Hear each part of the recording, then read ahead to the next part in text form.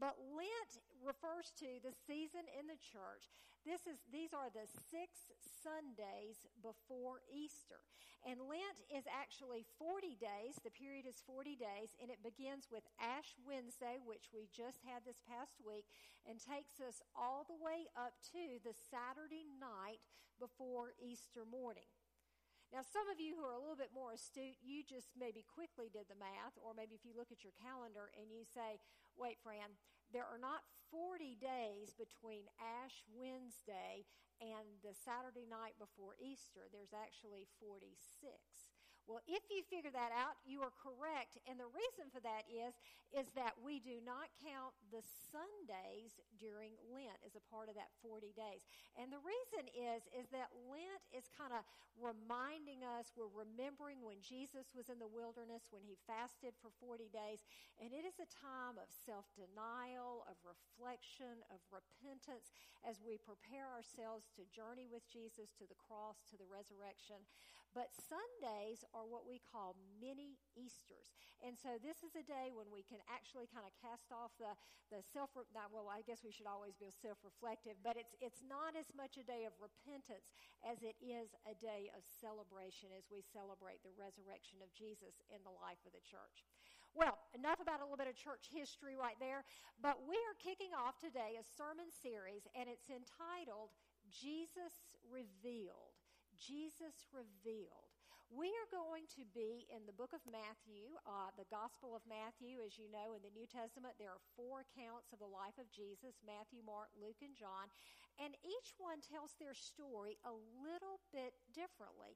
And so we are going to be looking at 6 events or 6 ideas, 6 themes, six big ideas in the book of Matthew as Matthew develops these that really shine the spotlight on who is Jesus. Jesus revealed. What is his heart? Who was he? What is he like? And we're going to look specifically at how Matthew developed this story, how Matthew developed his picture of Jesus. Now, before we dig in, I want to give you just a brief overview of the book of Matthew. Some of you might know this, some of you might not. So to catch us all up, Matthew was one of the 12 disciples. Now, some scholars would say, I don't know if Matthew wrote this. He doesn't actually say, I, Matthew, am writing this book. But tradition tells us that Matthew was the author, so we're going to go with that. We also know that Matthew was writing primarily to a Jewish audience versus a Gentile audience. Now, why is that significant? And it is. And it's going to be significant to our message today. The reason is that this Jewish community, let me just back up here.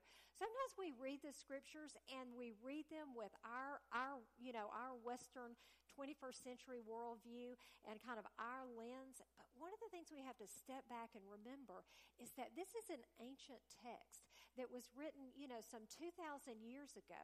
So when Matthew first penned these words, yes, they were inspired by the Holy Spirit. They were God-breathed. They are God's living message to us today. But the first people that would have read these words, heard these words, they were a church, a congregation, Matthew's congregation. And these were primarily people who had grown up Jewish. They had grown up going to synagogue, going to temple. The Pharisees were their religious leaders of the day. That would have been their pastor, the folks that they looked to. And so they had grown up Jewish, learning the Old Testament stories, walking by that old covenant. And now there is this new covenant. Jesus has done a new thing, and they have pulled out of the synagogue, and now they have formed this new community. And so one of the things that you're going to see in the book of Matthew, and I do hope as a side note, I want to invite you to join us during this 6 weeks to read the book of Matthew in your private devotions. It might be a little difficult to read it all in one setting, but over the weeks to come, we hope you'll join us in looking at the big story. But going back to Matthew, so one of the things that you're going to see over and over and over is that they're wrestling with this big question. And here's the question that they're wrestling with. How do we kind of reconcile the old and the new? What does it mean to be a disciple of Jesus versus being a disciple, say, of the Pharisees. You know, they had grown up with this other religious order. And so Jesus is a continuation, a bridge, if you will, between the old and the new. He says, behold, I've come to establish a new covenant with you. What of those Old Testament laws do we still need to follow? Which ones do we not? How do we still be faithful to Yahweh God in this new reality? Another thing that you're going to see develop throughout the whole book is this constant tension between the Pharisees and Jesus, that old religious order and the new, the old covenant, the new covenant. So that kind of gives you a frame and a setup for this whole sermon series as we're looking at these events. So before I dig into the scriptures, though, today, and the passage that we're going to be looking at from Matthew 4, though, I want to tell you about an experience that I had this past week to just kind of, this is going to give us just kind of a frame for today.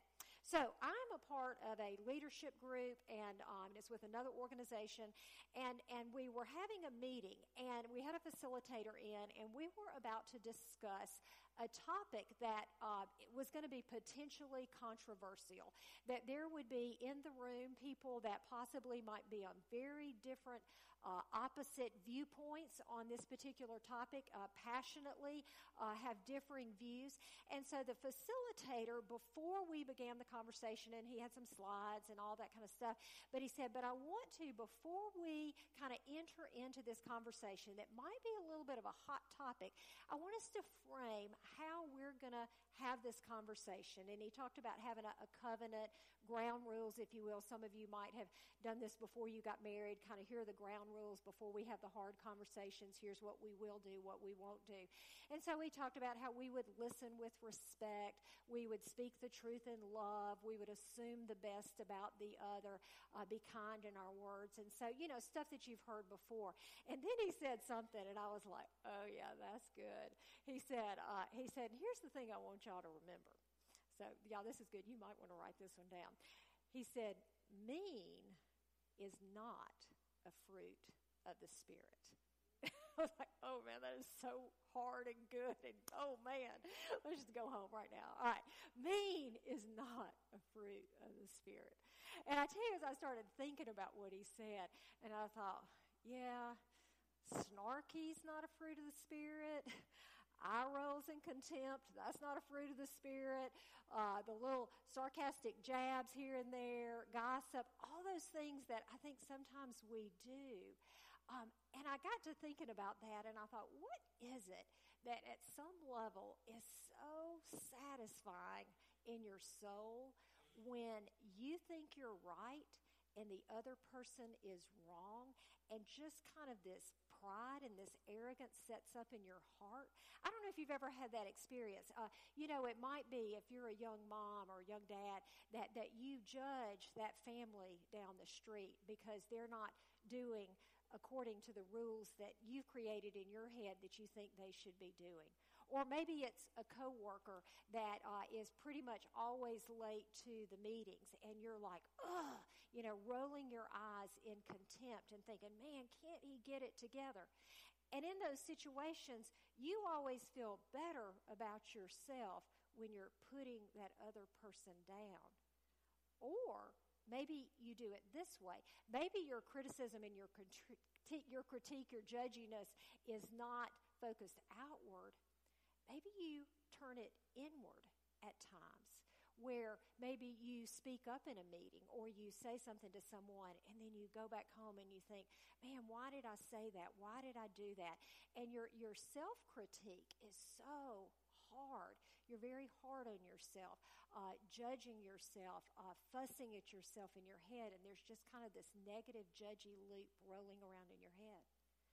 I don't know if y'all have ever done that, but what I call this voice in my head, and I'm going to say my because I'm just going to own it because I'm your pastor, I'm human, and I wish that I were perfect, but the reality is I'm not, but Jesus is perfect in me, and hopefully I'm moving on to grace and perfection in him. But I call this voice in my head the Pharisee in my head. The Pharisee in my head.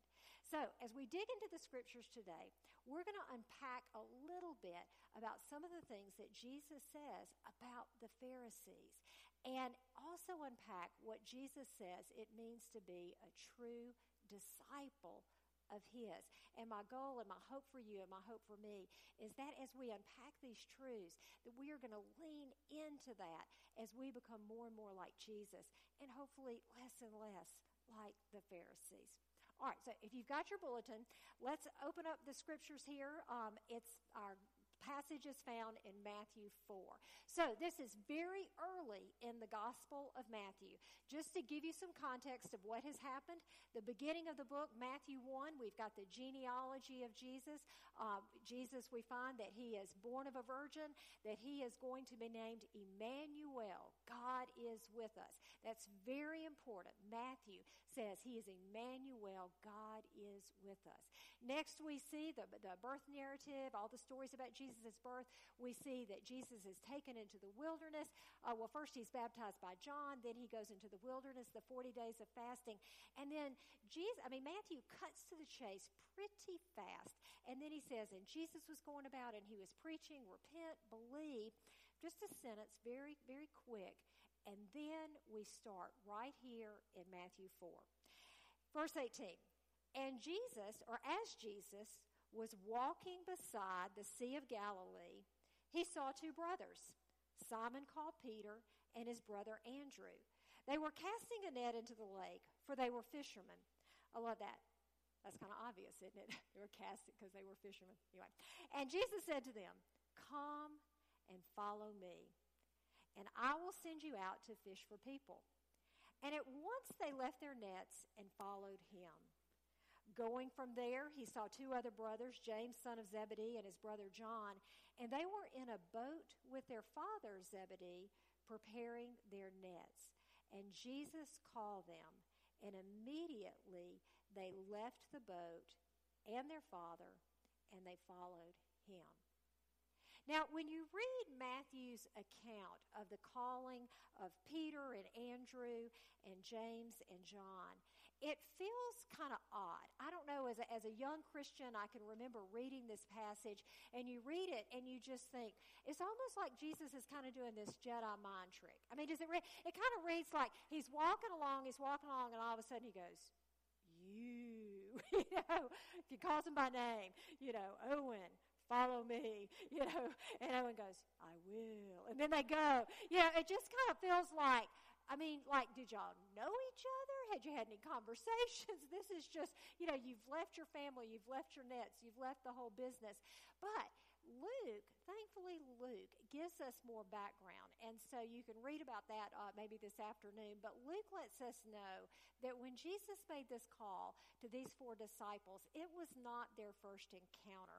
Luke tells us that actually Peter, and Luke kind of lays things out, gives a lot more detail, that Jesus had actually healed Peter's mother-in-law prior to this call. He had gone to his home. Peter's hometown is Capernaum, and Jesus had been preaching there in the Galilean area, and he had actually been in Capernaum. He had been doing works of miracles. Demons were being cast out. There had actually also, according to Luke, Jesus had told Peter to throw out his net, and there was this miraculous catch. So you see that there was this relationship, this knowledge, this understanding that had been growing and growing and growing. And then, according to Luke, Jesus says, Peter, come and follow me. So my question is I'm looking at this and I'm saying, okay, Matthew, you've got the same information. Why did you not give us the backstory? Why did you omit that? And why did you say it this way? I don't know that I have an exact answer, but here is what I think, and I invite you to ponder and wonder along with me. I think that it had to do with the fact that Matthew was not as concerned with kind of developing the character and the storyline of Peter and James and John like we might do in a modern-day biography. Sometimes if you're watching a good movie, you like it when there's good character development. I don't think this was his purpose. I think that his purpose instead was to say, this is who Jesus is. Jesus revealed. He is Messiah, the Son of God, the King that would come from the line of David. He is the suffering servant. He is Emmanuel. God is with us. And he is calling people into a relationship of discipleship. And I think his message was so important that he starts with that. So I want us to lift up a few things from this call, and you're going to see some of these things repeated. And then I want to draw a slight contrast to what it might have looked like to follow the Pharisees. Remember that's what we're looking at, the old and the new, his audience, the Jewish church that is now, that they've left the synagogue, now they're this Christian community. What does this look like? So I want to lift up just a few things. The first thing is, right there in verse 18, it says that he saw the two brothers and he called Peter and his brother Andrew, and you see that repeated. I think the beginning here is that our relationship with God always starts with God initiating a conversation with us. In our Methodist tradition, we call that prevenient grace, preventing grace, God's grace going before us, calling you, calling your name. The other thing that I think is important here is that he doesn't call us, and I heard someone say this before, he doesn't call us to be Lone Ranger Christians. He calls us into a community. These were brothers. These were friends. I mean, I can imagine if you've ever been to the Sea of Galilee, it's not a very large place. It's really just like a huge lake. And they were there. I'm sure that they knew of one another. They probably had talked, the two families. They were in the same line of business. You know how you know people who do the same work that you do, maybe with a different company. You often your paths cross. And he called them into a community. The other thing that he calls them into, and I think this is critical, and we're gonna set this up, he calls them into a relationship with a person. He calls them into a relationship. Remember, Matthew told us that Jesus' name was Emmanuel, God with us. He is inviting them into a relationship with this God of heaven and earth, Jesus, who is, God's Son. And we are called to walk with him in a journey, in a relationship that takes place over the course of our lifetime. Now, when you think about Peter and Andrew and James and John, what did they know about Jesus at that time? They had seen him do miracles. They had heard him preach. They believed that he was from God. Did they fully understand that he was Messiah at this point? My guess is they probably did not. And I think that's one of the things that is so key, is that as we follow Jesus, as we enter into this discipleship, it is really about an ongoing relationship. I mean, for those of you who are married, and if you've been married for a long time, I think you get this. My husband and I have been married 31 years. And I know Mark today in a way that I could have never known him 31 years ago. But 31 years of living together, having 3 children, crying together, going through the ups and the downs, times that were good financially, times that were hard financially, moves, all of this, we have grown closer and closer and closer as we've known each other, we've had life experiences together, our trust in one another has increased, our reliance on one another has increased, our commitment to one another has increased. And that's what a relationship does, a long-term relationship over time. And that's what Jesus was inviting these disciples into. There's an interesting story a little bit later in Peter's life, and often Peter represents the whole, all of the disciples, and then represents us as well. But there was a conversation, and we're, good ways into Jesus' ministry here. And Jesus turns to the disciples and he says, who do people say that I am? And so they're going, well, some say you're Elijah, some John the Baptist, some Jeremiah. And then Jesus looks at him and he says, but who do you say that I am? The question, the good question. And Peter says, well, you are Messiah. You are Messiah, the Son of the living God. He had gotten that. My question is, do you think he could have answered that question that way the day that Jesus called his name? I don't know that he could have. But then, to show how still Peter's knowledge gets clearer later on down the road, the next thing Jesus does in that setting, he says, now, let me tell you what's about to happen. He said, I'm about to go to Jerusalem. And he said, and there, he said, the religious leaders, I'm going to suffer. And he's beginning to tell them, basically, I'm going to die on the cross. And Peter, sweet Peter, outspoken Peter, he goes, oh, no, Jesus. No. Not the cross, not suffering, not pain. We are thinking, yes, Messiah, kingly Messiah, the Messiah that's going to destroy Rome and set back up the kingdom of Israel back in the glory, like the glory days when David was king. He didn't quite get it. And it wasn't until later when Jesus had experienced seeing Jesus on the cross, when Jesus had experienced seeing the resurrected Lord, when Peter had experienced Jesus forgiving him for when he denied his Lord and Savior. Do you see how discipleship is about a long road of obedience, all in the same direction, saying yes to Jesus, saying yes to Jesus?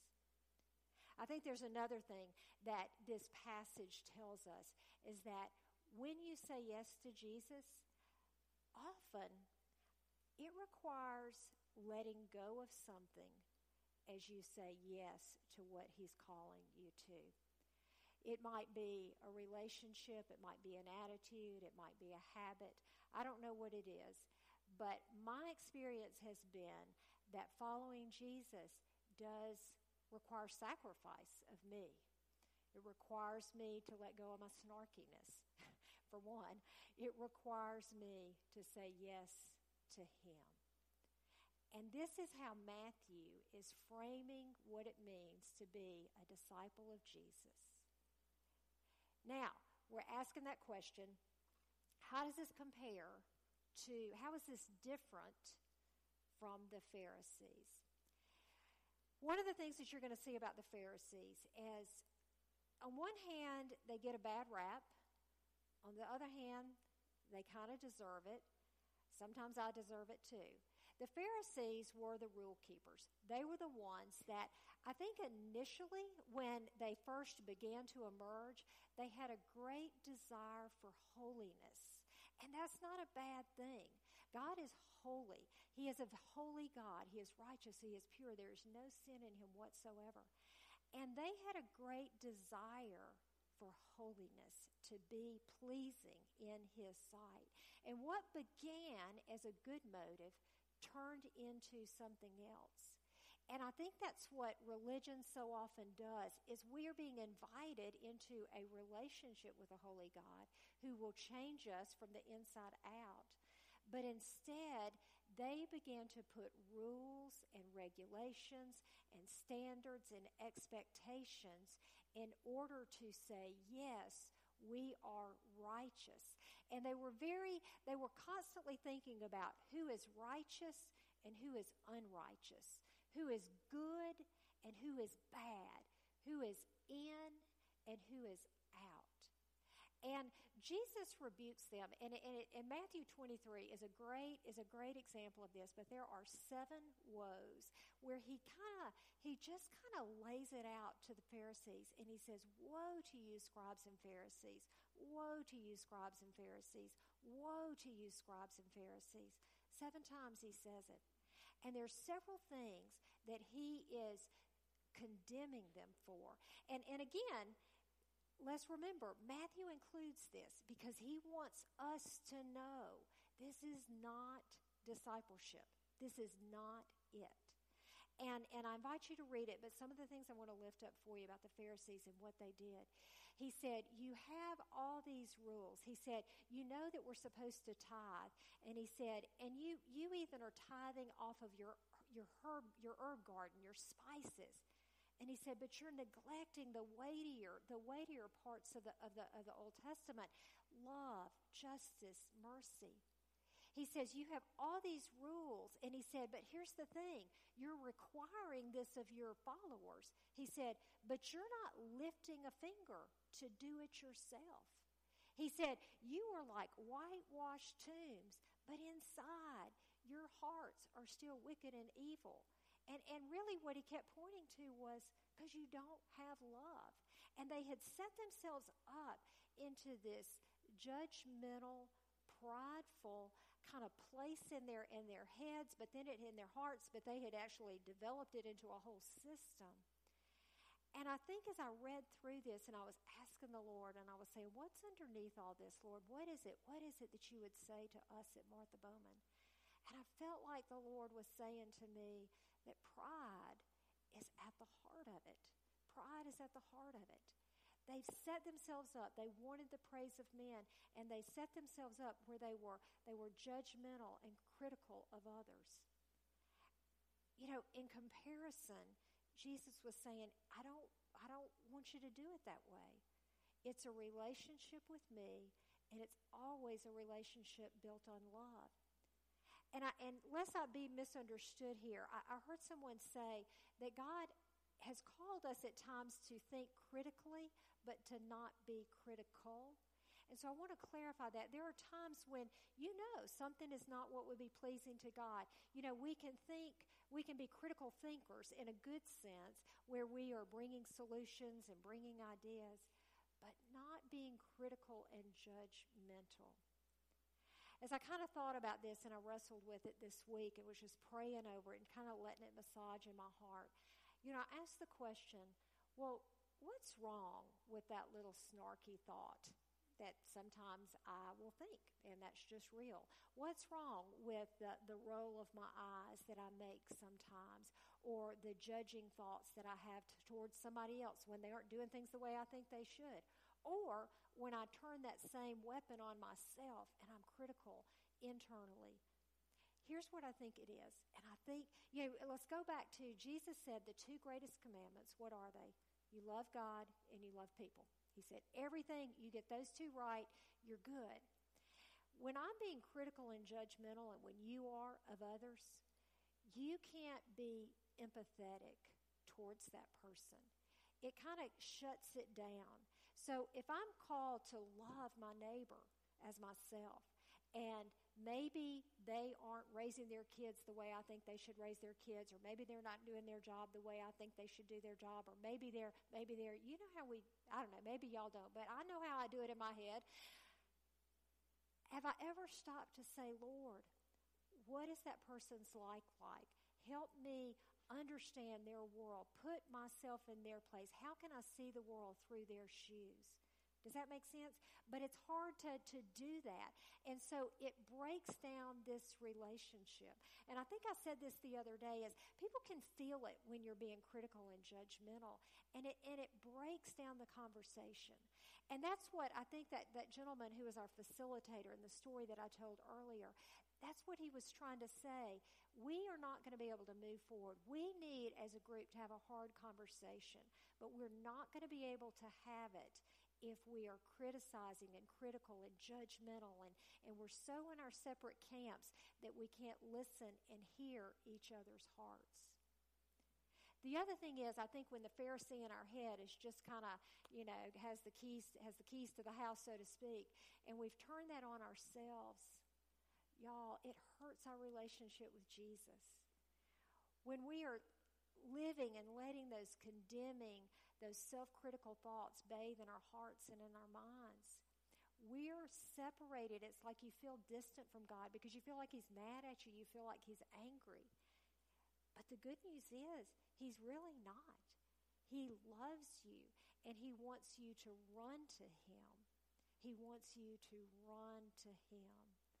Because that's what He called His disciples to, was this relationship. And, you look at Peter and you see he messes up, but I like to say he always falls forward. And Jesus is there to draw him back into community. And so as we look at Matthew's gospel, here at the very beginning, he's asking that question, what does it mean to be a disciple? It means to be one who has heard the Master call his name, who has taken one step forward, who is called into community, and who is called to live sacrificially. Because here's the thing that I know, that when, you might ask the question, well, friend, aren't rules important? I mean, there are certain ways that things we should do, things that we shouldn't. Here's my experience, is that when I am trying to follow closely after Jesus, the Holy Spirit has, when I've said, Lord, have your way, Lord, here's my heart, have your way. Well, if you pray that and you really mean it, I can promise you the Holy Spirit will do the job, and He will nudge you when there's something that He wants you or y'all to work on. And I'll give you just an example, and I'm just going to kind of be blunt and honest right here, is that last week I was, somebody said something to me, and sometimes the brain is fast, and I thought of a snark he put down. And the words were coming out of my mouth, and I did not stop them. And and there was a joke and a laugh, and I just felt this grief in my spirit. And I thought, well, it was a joke. It was funny. It was a joke. And it kept bothering me, and it kept bothering me, and it kept bothering me. And I thought, dadgummit, Lord, I'm going to have to repent, aren't I? And I just felt like God was going, and not just to me. I was like, oh, all right. Anyway, so I found the person, and I said, hey, I want to apologize for what I said. I said, it was kind of a low blow, and I'm sorry. And they said, oh, it wasn't a big deal. And I thought, yeah, it was, because what? Snarky is not a fruit of the Spirit. Snarky. And I say all that to say is that, I think as we lean in, we follow Jesus, He does the work in our hearts. And it's my hope for you and my hope for me is that we head into this Lenten season, not belly button Lent, but the season of the church, Lent, where you will be following the Master, looking into His eyes, saying, Lord, here I am. Take all of me. Help me be the person that you want me to be. I want to join you, Emmanuel, God with us. Imagine how we can be, the impact that Martha Bowman can have if we live into this. And I'll say, just as a side note, well, I guess it's really not a side note, there are hard conversations I know that go on in your homes, at work. There's also hard conversations that are going on with us as a nation. Our hearts this week grieve with the families in Florida. As a mom, I almost can't even let myself think about what they must be feeling and experiencing. And there are conversations that we're having as a nation around the school shootings and how this seems to be happening more and more frequently. And some of us, even in this room, are going to be in different places about what we think those solutions might be. Here's what I know is Jesus is in the marketplace. Jesus is in the school.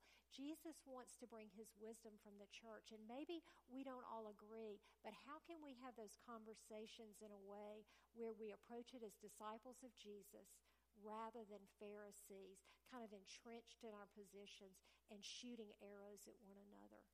I think that's what He's calling us to be, is to be His disciples in our homes, at work, in our neighborhood, in our friend groups, but also in the world today. Let's pray.